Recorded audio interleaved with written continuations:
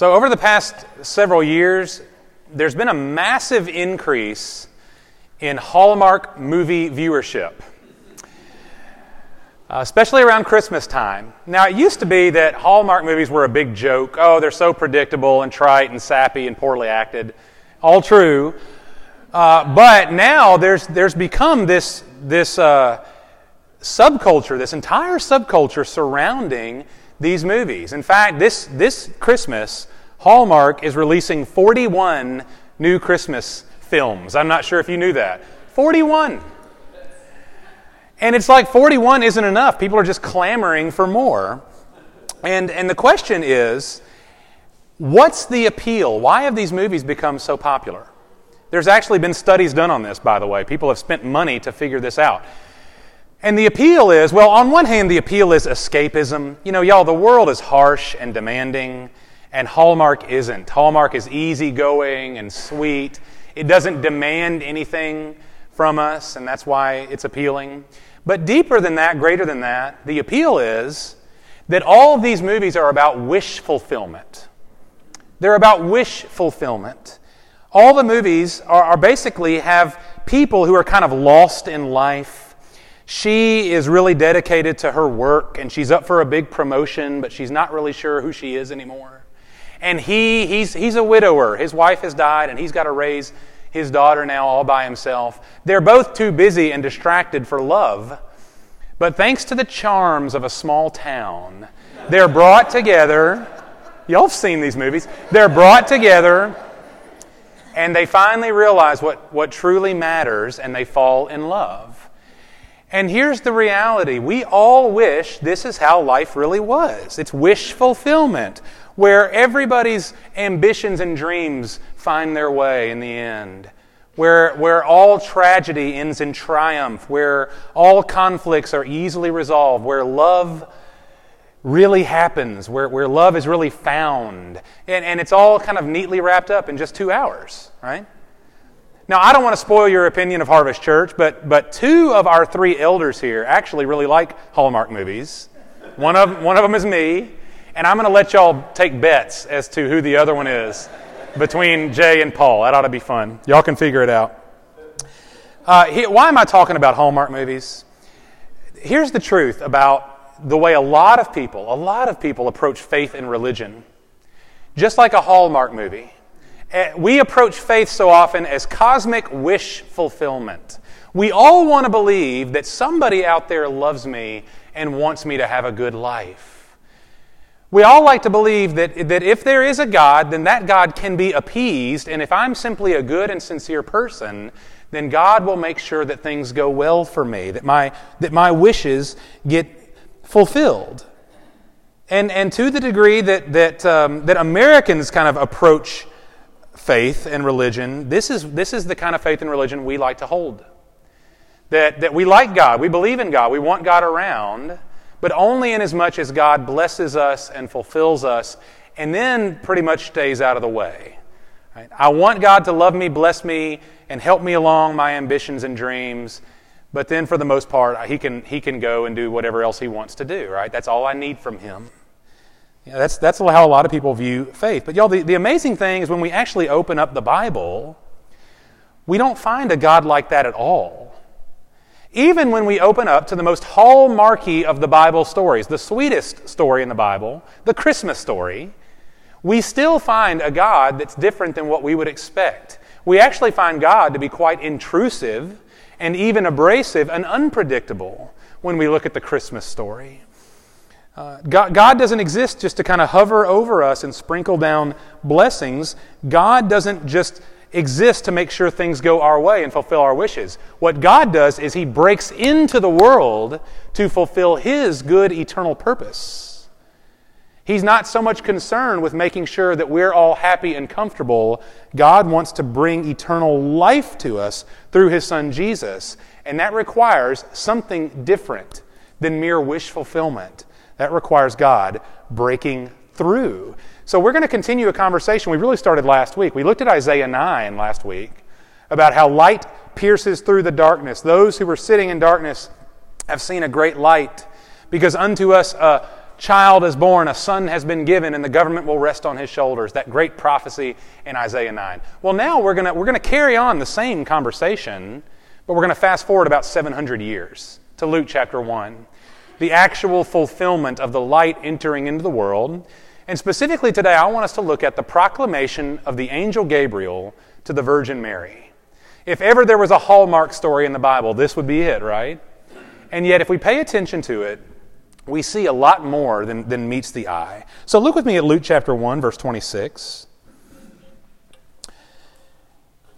Now in the 6th month, the angel Gabriel was sent from God to a city in Galilee called Nazareth, to a virgin engaged to a man whose name was Joseph, of the descendants of David, and the virgin's name was Mary.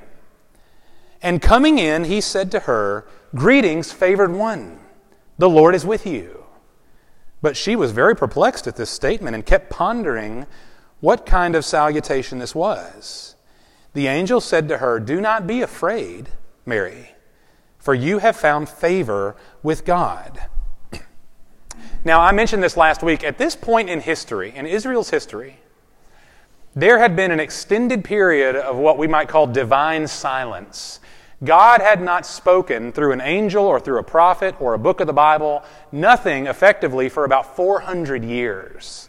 It was a time of great darkness, of great wandering for the people of God. And yet right here, in this backwoods town of Nazareth, Nazareth was the butt of people's jokes. When it was said that Jesus was from Nazareth, someone made the comment, "Can anything good come from there?" That's the kind of place this is. And in the home, not of a well-to-do person, but in the home of a poor, unknown girl, the angel Gabriel enters in. God breaks his silence. And you notice this, Mary was not performing any kind of special ritual. Mary wasn't praying any special prayer. She wasn't doing anything that would conjure up the presence and the power of God. She wasn't out looking for God. God initiates. God sends the angel to her unprovoked. And then Gabriel says, "Greetings, favored one. Hail Mary, full of grace." He says, "Do not be afraid, Mary, for you have found favor with God." Now, there's a long-standing misconception that right here the angel is congratulating Mary for being amazing, for being wonderful, as if Mary is a cut above the rest of humanity. And so she's so pure and godly that she's earned the right to be called the Mother of God. But no, listen, when the Gabriel says that Mary is favored, that is, Luke wrote in the Greek language, that is a Greek word, karatao, and that word means to be endowed with grace. This is not something that a human being can earn or achieve. This is something that God has the exclusive right to offer.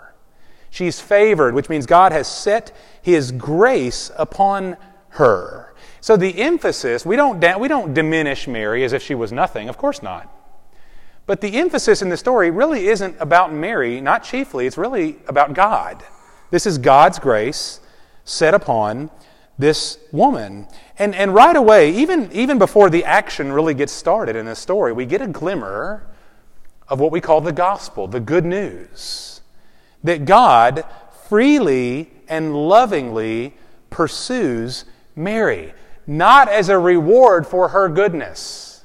This is not her earned reward. This is simply an expression of God's goodness.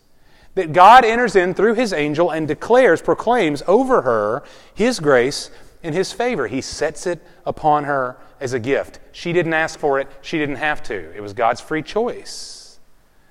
And if you think about the Christmas story, again, it's very sweet in our estimation. We've heard it maybe so many times, and we sing songs about it. It's very precious. But the Christmas story, at its root, is actually very intrusive, isn't it? God barges in. He doesn't even knock first. He doesn't ask for permission. He just comes right in and declares His purpose. And that's how I like to think about Christmas. It's a little bit more of abrasive language to say that at Christmas, God barges in. Not just to Mary's home, but into the world. Grace barges in unannounced, unprovoked. This is God's free choice to bring His light into the world. And aren't we glad? At Christmas time, grace barges in. And then Gabriel attends to his business. He's given his greeting, but now the announcement. Look at verse 31.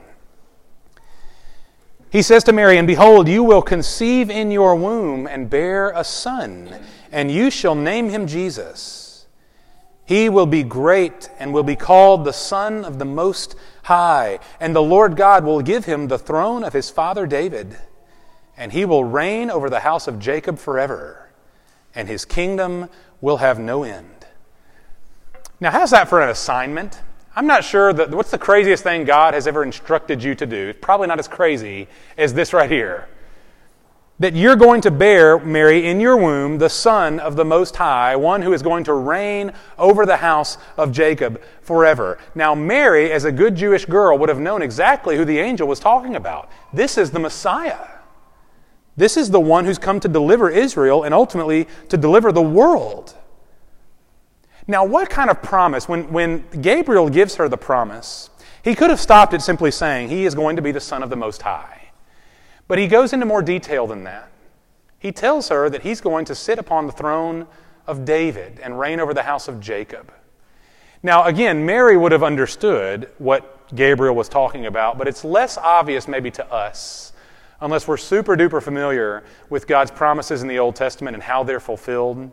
This is the reason I prayed through Psalm 89 earlier, is because in Psalm 89 we're actually given a great indication of what this means, that Jesus, the Savior, is going to sit on the throne and reign over the house of Jacob. Okay? So let's see what this means. These are words that I read from Psalm 89, where God is speaking and God says, "I have made a covenant with my chosen. I have sworn to David my servant, I will establish your seed forever and build up your throne to all generations." So God makes a promise. He makes a promise to David. We all know who King David is, right?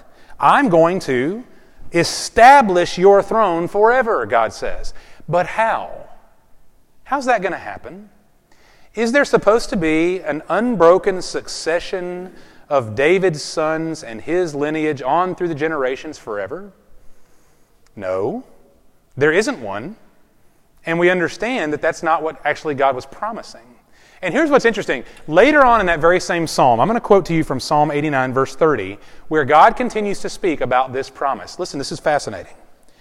The Lord says, if David's sons forsake my law and do not walk in my judgments, if they violate my statutes and do not keep my commandments, then I will punish their transgression with the rod and their iniquity with stripes. But I will not break off my loving kindness from him, nor deal falsely in my faithfulness. My covenant I will not violate, nor will I alter the utterance of my lips. This is what we call an unconditional covenant. A conditional covenant is a promise made between two parties. If you do what you promise, and if I do what I promise, then we'll meet in the middle and we'll all be satisfied. An unconditional covenant is something unique to God, whereby God makes a promise, and we make a promise too. David's sons made a promise. But do you see what happens right here in Psalm 89?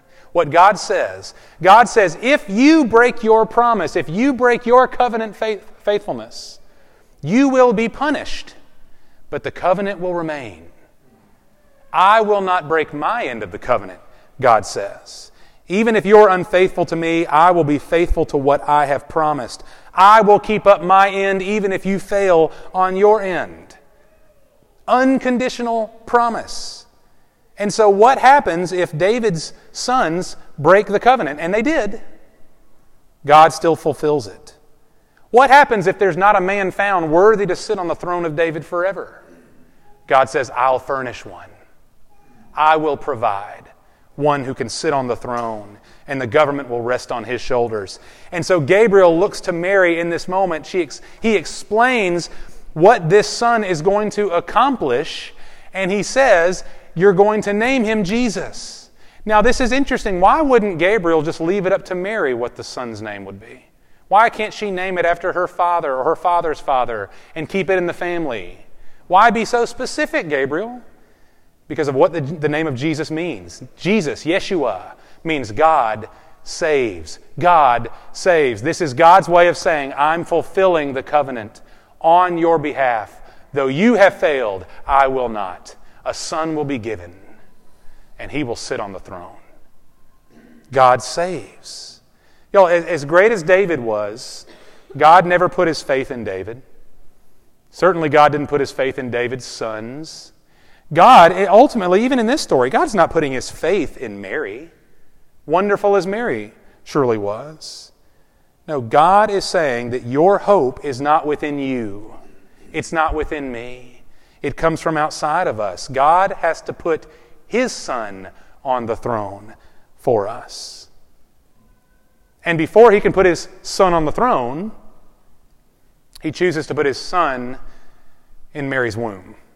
Now, this is where if the story wasn't already weird, if you've heard the Christmas story enough times, then maybe you're like me and you just kind of nod and smile at this point. Like there's nothing weird going on here. That God's going to impregnate a human woman miraculously. Like that's, yes, that's exactly how it happened, Like that's not strange. It's one of the stranger things in the Scripture. In fact, if you talk to what we might call liberal Christians, more liberal Christians, people who believe in Jesus, but if you start talking about things like the virgin birth, they get real uncomfortable a lot of times because it's an embarrassing thing. And they gloss over it, they flat out deny it.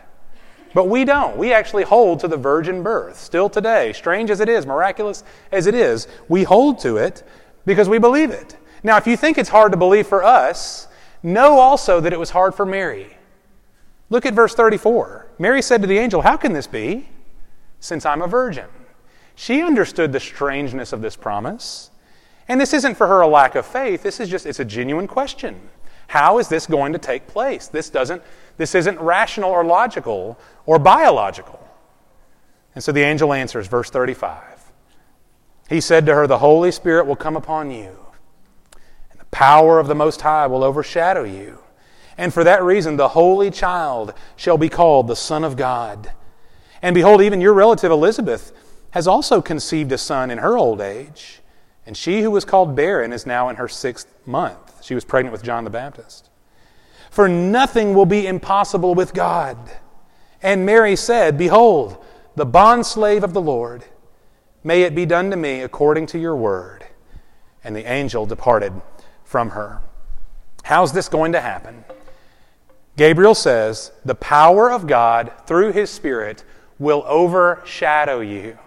Now, that's not a unique concept in the Bible. When the people of God, the Israelites, were set free from slavery to Egypt and they were wandering through the Promised Land, God was there with them. His glory overshadowed them, the Scripture tells us.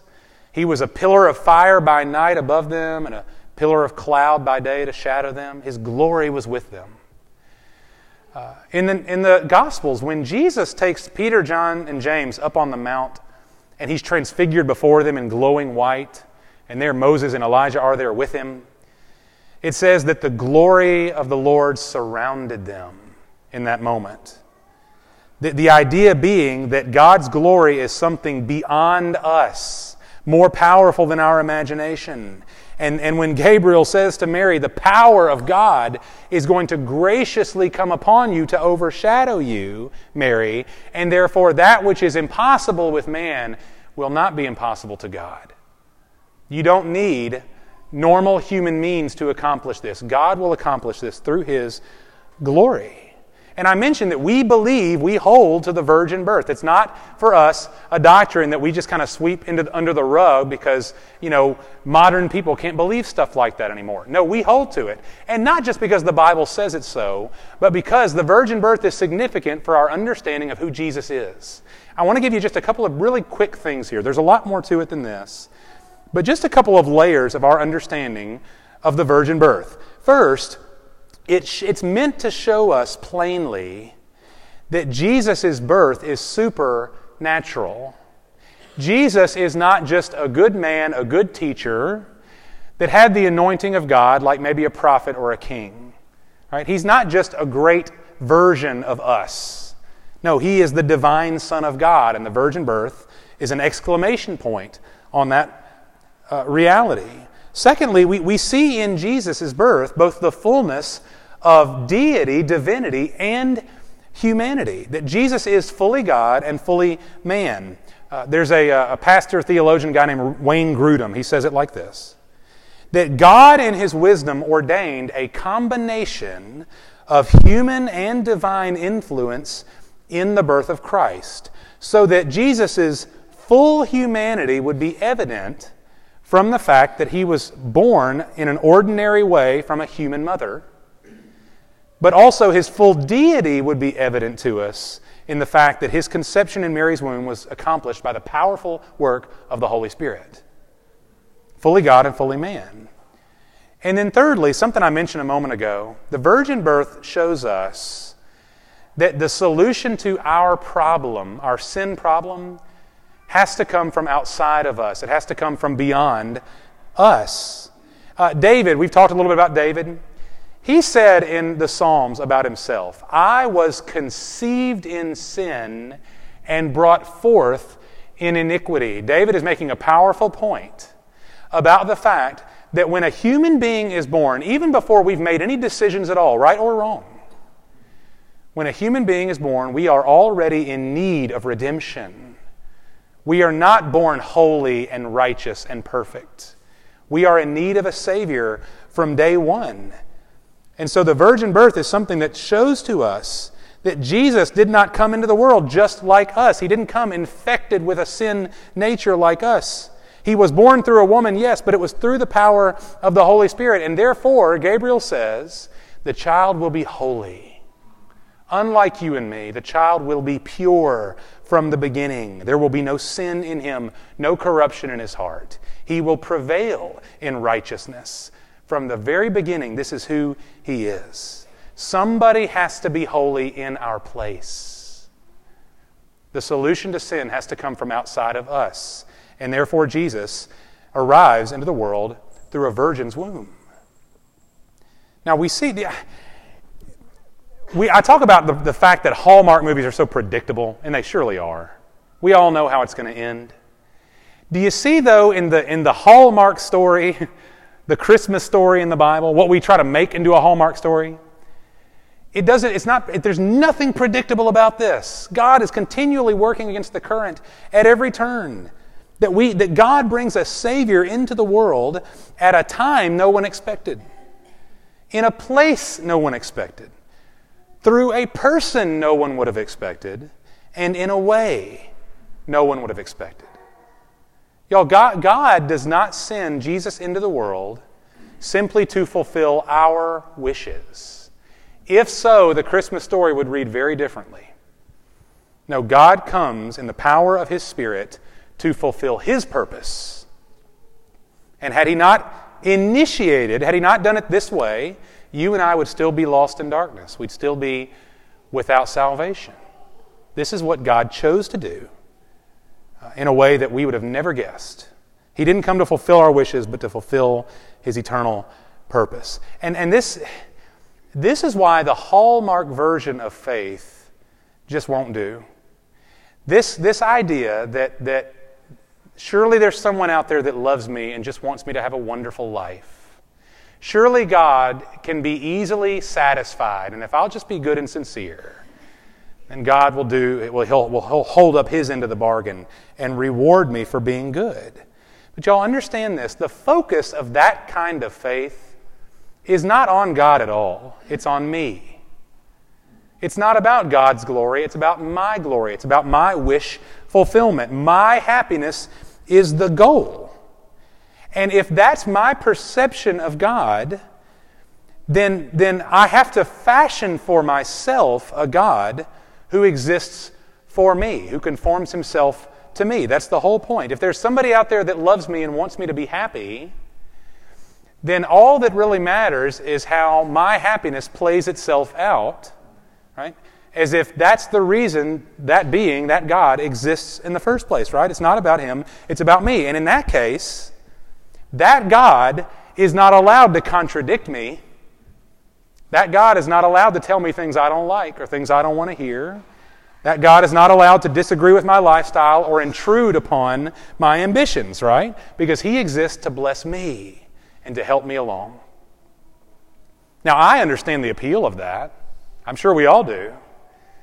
That in our humanness, that sounds pretty good to have somebody like that looking out for us, sprinkling blessings on us as we go, right? But that is not the God of the Bible.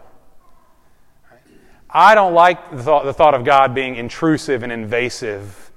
I don't like to reckon with my sins. I don't like to have to conform my life to someone else's plan and standard, right? I want God to conform to me. But there is no such God. Not the God that we come to when we open up the Scripture. The real God, the one true God, has not left Himself up to our imagination. The one true God has not given us an ambiguous understanding of Him, and we've got to fill in the gaps and make Him into our own image. No. God has decisively revealed Himself to us in the person of His Son Jesus. No one has seen God at any time, John chapter 1 says, but Jesus Christ has explained Him, has revealed Him. We see who He really is because we've seen Jesus. That's why Jesus said, if you've seen me, you've seen the Father. He's been revealed. We're even told what to call Him. Call Him Jesus. God who saves. God who enters into the world on our behalf and reveals His purpose in a person, the one who came to save us.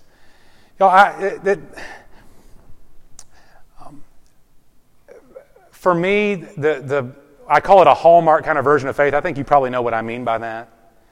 It's such an easier thing for us to palate. It's such an easier thing for us to take in. It's an easy thing to desire, to want, right? Because ultimately we look at a broken world, and sure, I'd like for the problems out there to get fixed, but I've got enough problems in here that I want fixed, and I just wish God would go ahead and fix them, right? But God works in a way that's counter to our intuition. It's counter to our human desire. God doesn't say, Kyle, I'm going to sprinkle blessings on you and help you out. God says, I'm going to intrude upon your life to make you new. Not to fix your temporary problems, but to solve your sin problem and make you a child of the Most High. And that's the far greater thing. And so Christmas reminds us that God is not into easy answers to difficult problems. It took God Himself entering into the world to save us, but that's what He chose to do. And gladly He did it through His Son. And so how should we respond to this kind of God, to this kind of intrusive, gracious God? Well, let's take a cue from Mary, why don't we? Mary really shines in this story in verse 38. Behold, she says, the bondslave of the Lord. She's talking about herself. May it be done to me according to your word. Y'all, can you even imagine the fear and the anxiety, the questions that Mary would have had in this moment? I mean, this is hitting her like a ton of bricks. You know, scholars suggest that she was maybe 13, 14 years old. This is terrifying. We have to imagine. Whatever dream and vision she had for her life has now gone out the window. She's been given a new assignment, an assignment unlike anyone in the world history has ever known. And yet her response, maybe a trembling response, probably, and yet her response, though, is one of great faith, amazing faith. She says, Lord, I'm yours. Look, the bondslave of the Lord, that's me. I belong to you, God. Use me as you wish. Fulfill your plan in me. Let it be so. Mary does not insist that God conform to her. She conforms herself to Him. And if we continue through Luke chapter 1, if you read through the rest of the chapter, we see that Mary was overjoyed to do this. She wasn't moping around that this was her assignment. She was out of her mind rejoicing that God would give this kind of grace to her and use her in this way. And this has to be our response as well. Listen, when God intrudes in our lives, He does it out of a love so great that we can't even imagine. The richness of God's love, that He so loved the world, that He gave His only begotten Son, that whosoever should believe in Him may not perish, but have everlasting life. We thank God that He barges in, right? We thank God that He doesn't exist to just conform Himself to our whims and ambitions, but He brings His own glory to bear in our lives. We've failed our end of the covenant, surely we have, but He has not failed His end. He has put His Son on the throne. He has brought to us a King, one who saves His people and reigns over us both now and forevermore. And so as God brings this truth to bear, the intrusive, invasive, unpredictable reality of Christmas, would we receive it that it might change our hearts and lives? This is not meant to be like Hallmark, that at the end everything gets tied up in a nice bow. Wasn't that sweet? No, when God sends His Son into the world, it changes everything. It changes not just what we believe. It changes not only our eternal destiny, but it changes how we live in the in-between. That now I belong to Him. Behold, the bondslave of the Lord. Let your will be done in my life. Fulfill, God, all your good purpose in me, for you have sent your Son on my behalf. Would that kind of faith soak deeply into our hearts, that we might see God in all of His glory come for us and offer up our lives in exchange. Behold, use me as you wish. Fulfill all your good purpose in me this Christmas. Let's pray. Father, this morning we have right before us a very familiar story. And so, Father, protect our hearts this morning from familiarity and just smiling and nodding at the sweetness of what we've read. This is earthquake, powerful, world-changing truth. It didn't just change Mary. It didn't just change the climate of Israel. It continues to change everything right here where we sit. That unto us a Son has been given. A light has pierced our darkness. And His name is Jesus. His name is God Saves. Father, would you intrude upon us right now with this truth? Would you barge right in to our church, to our hearts, to our families, that we might behold your glory in a fresh way and be amazed? That you would love us this much. That you would, Lord, not be content to sprinkle blessings on us from above, but to enter in to our darkness and give us life. To make us children of the Most High by sending your Son. Father, I pray that you give us a heart and a deep sense this morning of awe. We know that we are unworthy. We have violated the covenant. We have not been faithful to you as you deserve. But Lord, you have not treated us as we deserve because of your faithfulness and your commitment to do what you said you would do. To sit a man on the throne of David forever. Jesus Christ, the only one worthy, who sits on a throne, Lord, because He came through a cross and He died on our behalf. Lord, give us a faith that doesn't just believe this, but that responds. That we would be your bondservants, and Lord, that we would say to you, fulfill all your good purpose in us. May it be, Lord, as you wish, that we would be His disciples with everything we have. And we pray it in Christ's precious and mighty, wonderful name. Amen.